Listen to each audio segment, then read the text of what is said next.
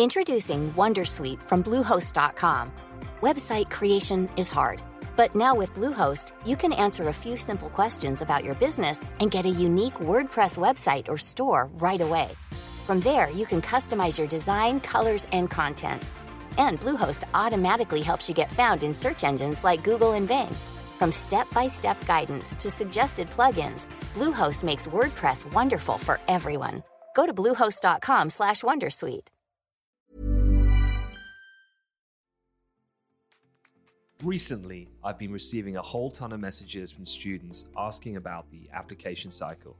Everything from the basics like writing a CV and cover letter to much more specific questions, things like how does a group exercise work in an assessment center when everything's being done completely virtually online because of the pandemic? Or how do you build rapport with someone when it's being done via Zoom instead of in person? So with the help of my colleague Zhao Yu Zhang, we're hopefully going to unlock a few trade secrets and take a deep dive into some of these questions through a series of episodes, career focused, so you feel as best prepared and as confident as you can be when applying for roles in finance. So good luck, I hope it's useful, and let's get to it. So hello and welcome to the next Career Hack episode for the Market Maker podcast. And as ever, I'm joined by Zhao to go over the latest deep dive, this time into networking. Always a common one that comes up with students. How do I do it? How do I speak to a senior person? Where do I even begin? So just to quickly surmise, we've done virtual assessment centers, the process, and looked at how they're constructed, particularly in this pandemic era. We've talked in previous episodes about group exercises, higher view process. So now networking. So Zhao, I know we've got a bit of a structure here to kick things off, but perhaps then we could look at just how this generally comes up in conversation when you're dealing with students. I mean, where does this sit in those, in terms of interviews and cover letters? Is networking the one that creates the most uncertainty in your experience with the students you encounter? Yeah, absolutely. And I think first I should probably explain, in terms of timing, I think this is a really good time to talk about networking, especially during the application season. And, networking certainly is a way to, enable you to find some additional opportunities and even adding different flavors or extra flavor to, for example, your cover letter and so on. But generally, I think it's one of those things that student knows it's important, but are yet, somewhat not sure how to approach it, or in fact, occasionally making excuses for why they don't want to do networking. So I would say it definitely comes up a lot in conversations, and certainly as the application season goes through and towards the end, more and more so, because people look for alternative ways to find opportunities, essentially. Yeah. So give me a list then. What's the top 3 most common excuses that you hear? Wow. Definitely the list goes on. I think the most common ones, the first one would be, I don't know how. I don't know how. And, I think networking is just one of those things that it does come with a bit of try and error for sure. And it's a case of stepping outside the comfort zone and giving it a shot. The second most common one I would say is I'm just scared to do so because I'm afraid they don't have time for me, which I appreciate that you can be sympathetic towards others, but it shouldn't become like a hurdle that you cannot cross, right? If you address these messages in the right way and in the right manner, it's totally fine. The final one, or the third one out of my top 3, would just be, I don't want to try it. I think it's just too much. It's difficult. There's online applications I can make. I just don't want to try it. Probably the one that I would say of a quite stubborn excuse in the sense of, no, doesn't matter what you say. I just don't want to try it. But perhaps deep bottom down, right? Like knowing that is something that could potentially be of benefit. So if I know over the years, you've dealt with thousands and thousands of candidates. Of those that become successful, of being employed by, let's say, a target institution, how many of those have secured that without any networking? I mean, just to quantify it, I mean, if you do not network, I mean, obviously there's always going to be the person who's like an Olympic level everything with a shining personality to boot, Absolutely. and they're gonna get the job come what may. But for us mere mortals, like what does the world look like? How much, as to what detriment is your application without networking? I guess I'm asking. Sure, and I think the short answer is certainly networking. To your point, right? It's not saying if you don't network, you cannot succeed. To certain candidates, they're just so bright. This is icing on top of the cake, but it's not. If you don't have it, then you can't go through. But also to your point, for a lot of people, networking does make a huge difference. However, I have to say, the extent of which you need to commit to networking is quite different. So for most of the candidates, they would have done at least some networking. As a great example, let's talk about cover letter. In your cover letter, if you're able to not just talk about generic reasons like, your firm is fast paced, I love the environment, which is, rather generic, or the term student love is, I love the company culture, but I'm able to describe it in detail. Rather than saying things like that, if you're able to say, because I spoke to so-and-so, maybe even at like an open event, not necessarily just a one-to-one conversation, that gives extra flavor and gives extra opportunity to connect, right? Perhaps the person reading your cover letter happens to know this person, as example. So, that's kind of some of the light touches potentially. And also, you can certainly dive into that networking world much more. And sometimes, especially for those who are worried about, for example, which subject they're studying, perhaps does a discipline fit, or is my uni a target university, networking can make a huge difference when your capability really speaks for who you are. Yeah, just while you were talking, I was thinking, kind of beyond even my questioning, I was saying about supporting applications and things like that. But there's also that other small thing about improving your interpersonal skills for the benefit of your professional and personal life, because these skills are integral, whether you're doing a technical role or non-technical role. An ability to communicate internally and externally, which is enhanced, as you said, through stepping out of your comfort zone, talking to people of different ethnicity, different age, different seniority. These are all useful things. It's just that because I guess we're taught in a very rigid curriculum as young people generally. And so we kind of think, okay, I got an A in this, like maths. Yeah.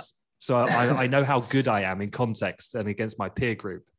Whereas if I was to say to someone, I quite like it. I quite enjoy, I feel like I'm quite good at networking. It's like, well, how do you quantify that? It's kind of a bit of a gray area. But the point being is that, as you and I know, after applications, when you're actually in the workforce, those skills are incredibly powerful. Absolutely. Because your ability to then, when you're in, to then go up is largely dependent on your ability to get on with other people, which is people's skills. Right, people skills, which is something that you definitely gain through networking. So I know you kind of touched upon there about, and I know we've got some points to cover, so how to get started. So is this the sort of things that you mean, like going to, say, those insight days, and doesn't need to be the coffee one-to-ones? Can it be, I mean, is there steps even before that, before you can even get to that point? So I think also another reason why this whole process seems so intimidating to many is just because it isn't something that you necessarily get taught at university or, even before university. So you kind of don't necessarily have a guide to tell you, hey, where to start. And I would say, that creates additional barriers to entry, if you like. I would argue that actually there's many more steps before, for example, the one-to-ones and so on, or even the insight programs. And of course, the attending insight program is not just for the sake of networking. There's many more benefits to that. But generally for someone who is, determined to really improve your own skill in the field of networking, you should start, close to your comfort zone. So for example, people around you, and I don't mean, parents and so on. I don't think that would be really networking, but say seniors who study in the year above you is a great way to start, where you can find a lot of common ground, because again, networking, the key is finding common ground. Once you connect, then the conversation become much easier. So starting from your seniors, the year above, if you're part of a society at uni, talking to others in societies, or maybe slightly further venturing out, talking to, say, alumni who's coming back to your uni and making a sharing about perhaps the industry or specific field, trying to actually connect with them on LinkedIn and so on. And even further out, but still sticking with, say, around your university theme, trying to actually just reach out to alumni from your uni that you haven't met yet, but got that common ground of, hey, we're from the same faculty. Do you remember Mr. or Professor so-and-so? And those are much easier ways to warm up to this concept. Yeah, I always say with that, with the whole, we as humans, as Homo sapiens, we're very tribal. That's what people are, right? And we identify with people, spots, we'll go with spots in nature and stripes with stripes. And so if you can find, like you said, that common ground being a university connection, I always say, like, the blood runs deeper the further back you go. So if someone went to my university, it's like, that's a very good in. If someone went to my high school, my feeling for that person increases exponentially almost. And if they come from my exact town, particularly if you've come from a small town, I'm definitely or maybe on the you. Same street, or maybe on the same street. If they're from the same street, well, you're coming under my wing, and it's you and me. I'm taking you as far as I can take you. Yeah, it's funny how when you do not know someone in this big world we live in, if someone's part of that little tiny tribe that perhaps you were from, if you can find that in this place that you're targeting, like, that's super Absolutely. strong. Anyone who reaches out to me from my high school, and I went to a very mediocre comprehensive school where majority of the students go on to do apprenticeships, and actually it's only a handful of people that even go to university, never mind get a job at a big company. And if they reach out to me saying they want to work in finance and they're interested, I will do everything in my powers to make that happen. But if someone at my uni, it sort of waters down a little bit, and then and so on and so forth. It's quite interesting how my brain works like that. I don't know if that's the same for everyone. Yeah, it's true. Well, I think for me, it's, kind of not necessarily just, for example, further back the better, because, for example, actually, I haven't encountered this, but say if someone went to the same kindergarten as me, I'm not sure if necessarily, if like, even though that runs really far back, I'm not sure necessarily that would have the same impact as, say, high school. But what I do, at least from what I've observed, is, say, even at university level, it might be that, for example, they happen to really like the lecture of the same professors that I like, as an example, right? Then it's just how deep that connection can be when you kind of click, or maybe their favorite sport happens to be the same as mine, or something like that. There can be different ways, but also there, kind of just mentioning could be executing this incorrectly. So, for example, I remember receiving a LinkedIn message, student trying really hard to find a common ground, but her common ground was, hi, I noticed that we both studied in the UK. And I appreciate that is a common ground, but that's kind of like a too big of a common ground. A lot of people studied in the UK, if you like. So yeah. Yeah, no, I hear you on that one. You've got to get a little bit more deeper into the Zhao background check before. So for anyone who wants to tap up Zhao on LinkedIn, what I'd recommend is check out, go onto YouTube and search cha-cha dancing. And you'll see a video of two people. The first one, if you didn't know, is that Bruce Lee was the cha-cha champion of Hong Kong. And then you'll see Xiao Yuzhang, the cha-cha champion of China. Lay it in then with also an equal amount of martial artist capability So just the fact that if you want to get in deep with Xiao on the common ground. As much as I did Latin ballroom dancing at uni, but I think that chartered champion is definitely a different Xiao Yu to myself. But yeah, certainly I think a good way to start finding the common ground. Okay, so moving on then, the other thing was, and I think this is a really important one, is whenever you're encountering a person, you got to ask yourself, what's the purpose, and understanding the goal of what you want to get out of that interaction, or the goal of networking in general. So what's your advice around that area? Sure. I think the first thing is the way when I speak to students, I normally describe networking is the process of finding a common ground, and sort of very similar to, say, when you just join university or school and trying to make new friends. But the slight difference is usually networking does come more with a purpose, whereas a lot of the friendship, certainly a lot of the ones I would say before joining work, and for example, are very pure, right? You're not really making a friend for necessarily any particular purpose. Just want to meet new people and make new friends for the sake of it. It is the way I see it.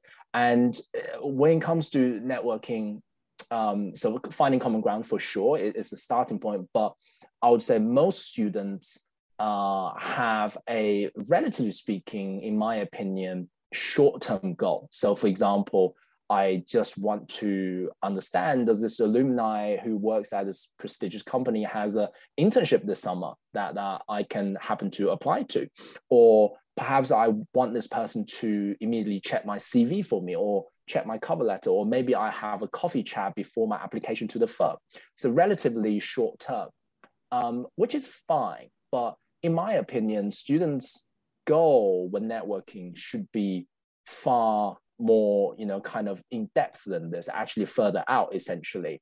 And to me, I would say the aim should be trying to find yourself a mentor, someone who's willing to guide you, not necessarily just through this year's application, but someone you can talk to almost like a friend, and perhaps you do become friends with each other when you encounter, career situations, maybe during your internship, after your internship, about receiving an offer, or maybe even when you join the graduate scheme.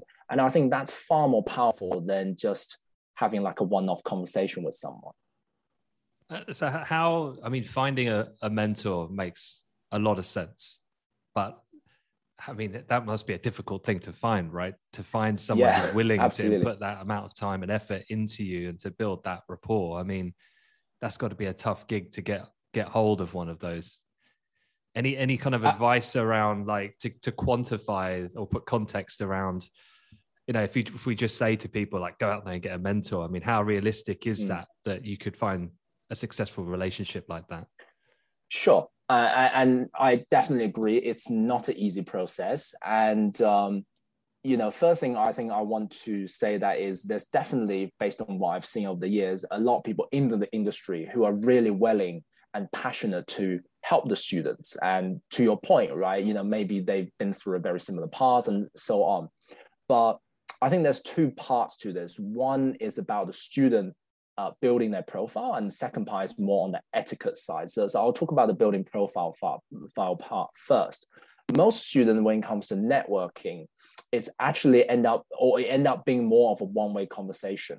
For example, might it be a virtual event during COVID times or before that? Say alumni comes back to school or university and does a sharing on behalf of the firm or company. And at the end, you might go as the many others would go and ask some questions.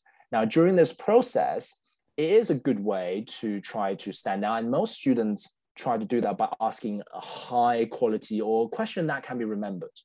But actually, especially with career stuff, I'm not saying there's no such type of questions, but most questions students face on the career front are relatively with a common theme, right? Or exploring, trying to understand the industry and so on. So it's quite hard for you to stand out that in that way. But most students end up asking the questions, and it becomes a one-way conversation where the speaker talks at you. But actually, what I encourage students to do is try to, during the process of asking questions, try to have a discussion or maybe showcase your knowledge of the industry and so on, to give the person you're networking with a chance to say, wow, this kid is impressive. I'd like to find out more about this individual. Giving them essentially a chance to ask a question. Is this someone I want to nurture? Is this someone I want to, see become successful? Yeah, so kind of two points to add there on that. One is the key to, I think, good rapport building is being an active listener. And it's that kind of ties into things like the interview process and things like that. You're so stressed thinking about, am I saying the right thing? Am I leading the interviewer down the right path? What's the next question? You're not actually embracing and living the moment. And therefore it's a artificial conversation that has no substance because you're not actually actively listening to take part in that conversation. So that's the first part I'd say with that. And the second one is, this is why that commercial awareness, and this is what I try to push, my area of coverage is like the macro. So looking at the news every day and understanding things, it's like, that makes you interesting. And it's like, and that makes you sound not only in touch with what's going on, it means you are also talking about a subject matter that this individual is probably dealing with their clients just before they met you. Particularly if you were talking in a more front office kind of client-facing sales trading type broker sales role, something like that. And now you're talking their language. So rather than just saying, what's the culture like? And which is, when I get asked or stuff like that, it gets quite repetitive and quite boring. And I kind of get a bit switched off. But if someone talks to me about, it's the Fed tonight, let's say, and they're going to taper, and what do you think the impact will be on the yield curve or something like that? It's like, okay, so they're asking, they know what to ask. And now I'm interested. Exactly. Yeah. I mean, just to give a comparison, usually why I talk to students about this, I call the type of question can differ from what's called a level 1 question and a level 2. Nothing wrong with either level, but it's just the quality of it. So for example, a very typical question students love asking during the process is, tell me, say they're interested in IBD. Tell me about a typical day in IBD, right? What is it like? That's like a level 1 question. Is there anything wrong? Nothing wrong. You're going to get something out of it? Probably. But for the person who's speaking about this, probably have said this 100 or 1,000 times. But if level 2 would be like, I had a previous internship in sales and trading, but I'm now exploring IBD. I did this case competition. From what my understanding of IBD is like this. What is that what your typical day is like? Just by adding a little bit more flavor of your understanding and your thoughts, it gives so much more information for the listener or the the audience or the person you're networking with to play with and to digest. Okay. And so the second thing you said about understanding your goal was build your own profile and general etiquette. So when you say etiquette, what are you referring to? Yeah, well, how should I put this? I think this is probably, unfortunately, one of the biggest downfall when it comes to student and networking, in my personal opinion. A lot of students, there's a lot to do with etiquette. For example, being on time.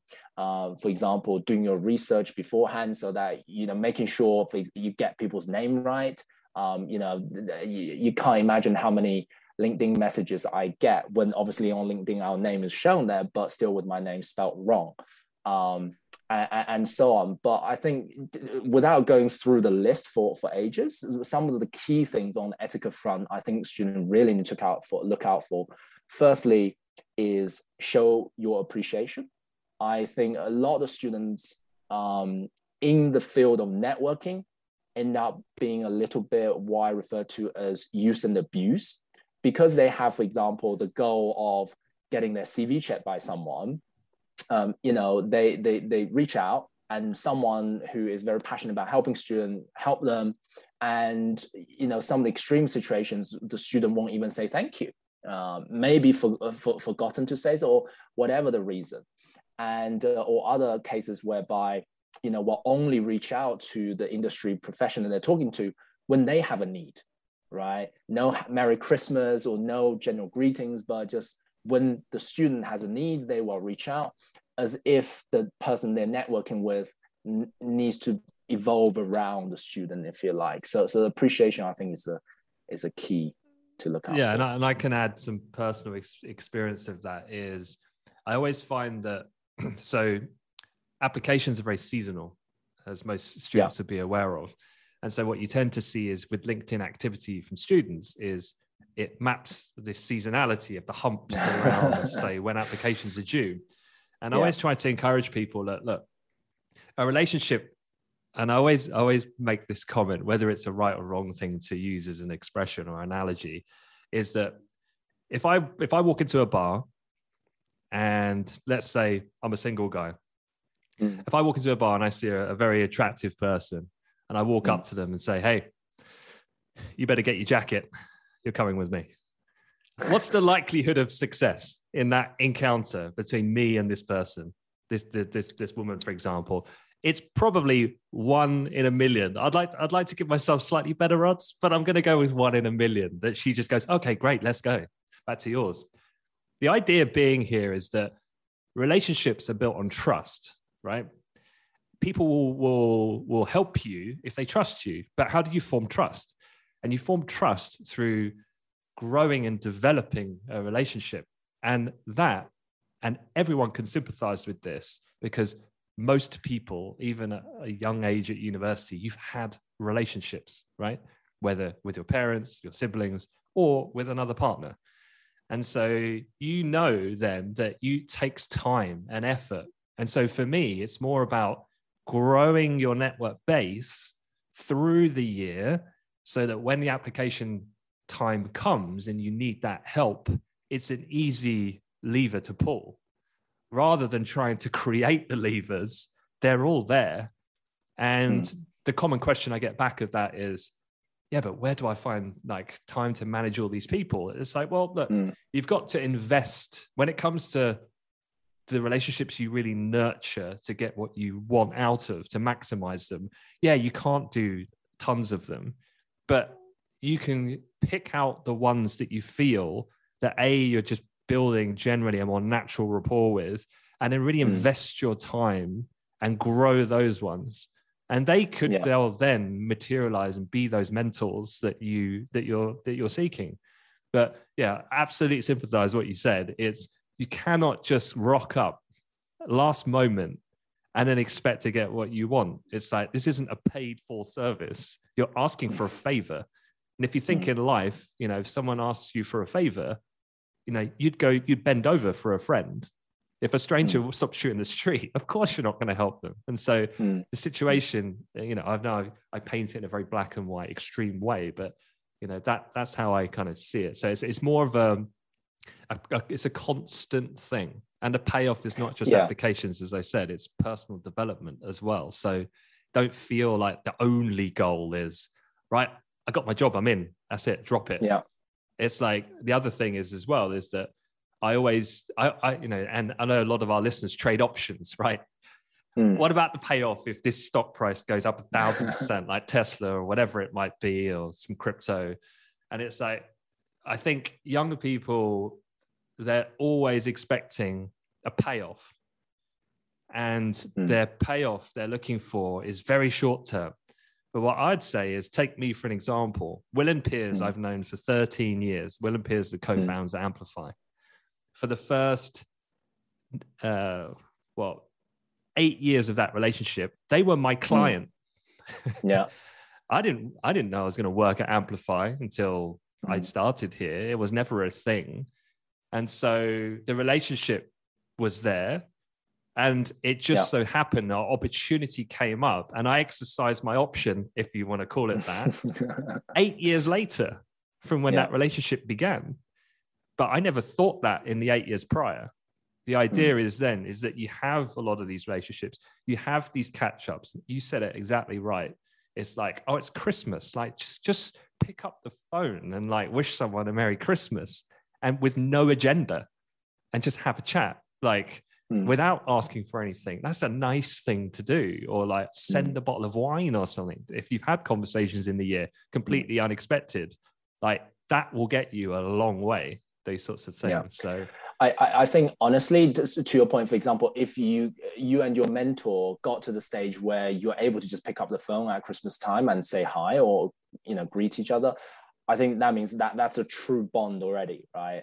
Now, for most of the students, to get to that stage with a mentor, it takes a long time, and there might be literally one or two if you're lucky. And even if, just at Christmas time, sending them a Merry Christmas is better than nothing. Because again, putting it back to the real stories I've encountered. So for example, it's all mobile phones and computers and so on, and you can see chat histories. Now, if someone reaches out to you and you scroll up, you see the last time they spoke to you was they needed something 2 years ago, how do you feel? But if in the middle, you can see that, at least they've been sending greetings to you, even if it's just like a mass message, it does make a slight difference, showing that they actually care, right? Even if it's a mass message. Certainly, yeah, just having that thought, right? It's a two-way process. It makes a huge difference. Yeah.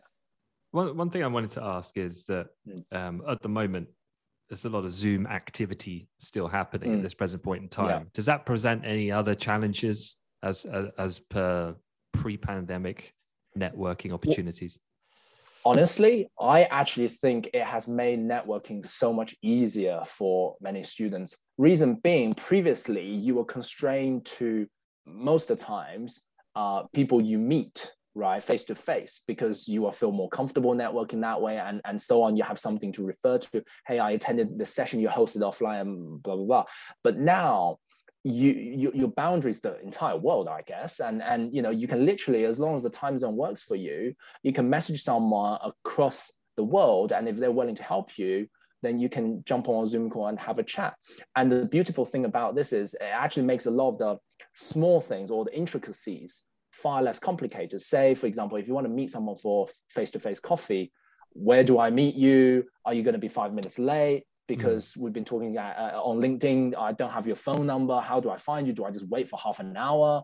All those are gone basically. And actually, in my opinion, has made this easier for students to access. And also the fact that people are much more willing to, just jump on a virtual call because, hey, everyone's been used to it for the past 2 years. Yeah. No, I mean, I've found that for myself, like you said, if I X out the 5-minute walk to the coffee shop, the 5-minute walk back, I could fit in another conversation with another person in those 10 minutes. and for students, I know obviously with those not based in London, the travel to London, the complication, the expense as well, not just time. So for sure, I think, Zoom, you got to see it, that Zoom is actually a massive positive, the behavioral shift to have these online conversations for sure. One thing I did want to mention before I forget was that on amplifyme.com, if you go onto there and you just register for free, you can access our content hub. And on the hub, there are a series of industry insights. And in that, it's conversations that I'm having with, just like you and I are having now, but I've had conversations with the head of global research at Nomura, had a conversation with the head of trading at Deutsche, like some really cool people, big fund managers. What better way to get an in than to listen to one of those conversations? These people talk to me about their background from when they were young. Most of these people are like 40, 50 years old now. So they're talking back in retrospect. But these are fantastic people to connect with. I mean, these are super, super senior. And so what a great way to watch an interview, get some of that special sauce, if you like. And then when you go in with the speculative intro, you'll now have something of real quality that you can say, oh, I saw this interview and you said this. And I found that was really unique or really interesting. It's a really different perspective. I'd love to find out more about that. Like it's any little in, you can get, I think you should utilize. And hopefully, that's part of the purpose that serves, is like to broaden a network, because I know, having been a student, is that it's super difficult to get the time and of the ear of someone senior. Whether that's true or not, I'm not sure, because I think a lot of people just get too intimidated by that scenario and don't even try. And as one of my dear friends says, a shy baby gets no milk. So you got to ask the question to then have the opportunity. And you often will be pleasantly surprised. Right. Okay, cool. Well, look, just to wrap things up then, we've covered a couple of the common excuses, how to get started, understanding your goals, building a profile, your general etiquette. Anything else you'd like to finish up with? Sure. I think the last thing I want to say is that the networking process is often not so smooth, right? Where you will get no responses, where you may not necessarily have a great conversation. But honestly, when you do find someone who you just click with, might be after 20 or 30 attempts. Just from my own experience of doing so, even now doing it, it's all worth it. So make sure you have the right attitude towards this too. Don't just feel, oh no, I messaged 10 people, they didn't respond, let's just leave this. Yeah. And the final points for me is that just don't overthink it. Don't overcomplicate it sometimes. One thing I was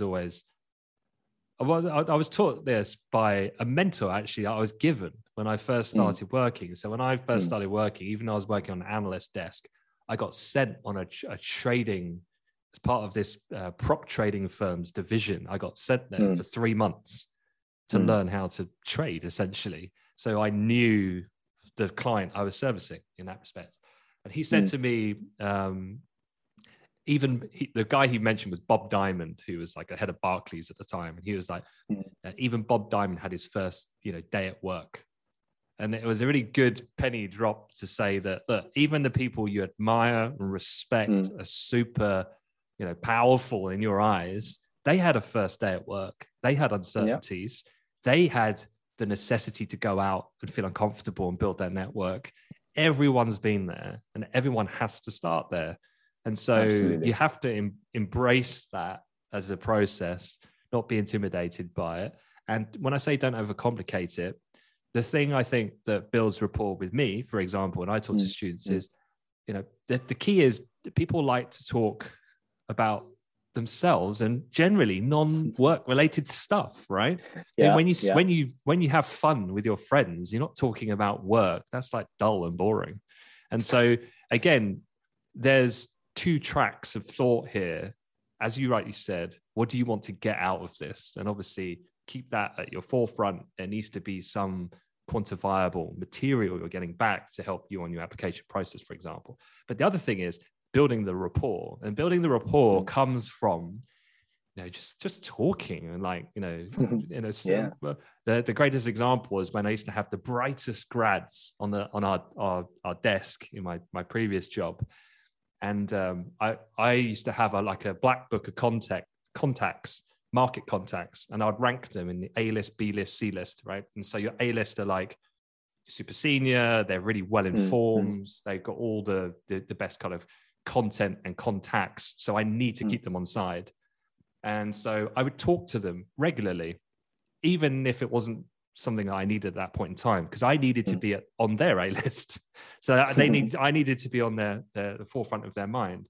And these grads used to say to me, I used to say to them, right, jump on the Bloomberg chat, go and chat to Roseanne.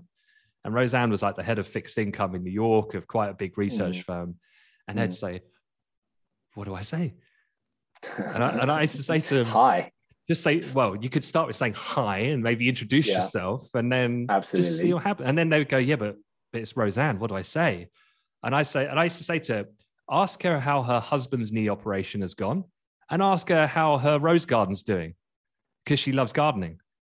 Yeah. Don't talk markets just because A, you're not ready yet to talk technically at her level anyway. And B, this is when they've got the job, of course. B, just chat to her. Because if she likes you, she'll help you. And so you got to get her on side first and then you ask. So yeah, there's that's the other thing. It's just don't stress too much. It's just like, if you're yourself, you back your personality and hopefully you click. And if you don't, then fine. It's what you want to show, right? It's what you want to show. Yeah. Cool. Well, let's wrap it there. Thank you very much, as ever, Xiao. We'll be back for another episode. Xiao and I spoke about the topic of interviews. And we felt a little bit like we might be opening Pandora's box because it could be a multi-episode experience, but We'll try and condense it into perhaps 1, possibly 2, and we'll probably commence that from next week. So stay tuned. And then otherwise, thanks for listening. Check out the Hub, as I said, for some of those industry insights. And see you next week. Thank you, Xiao. Thank you all.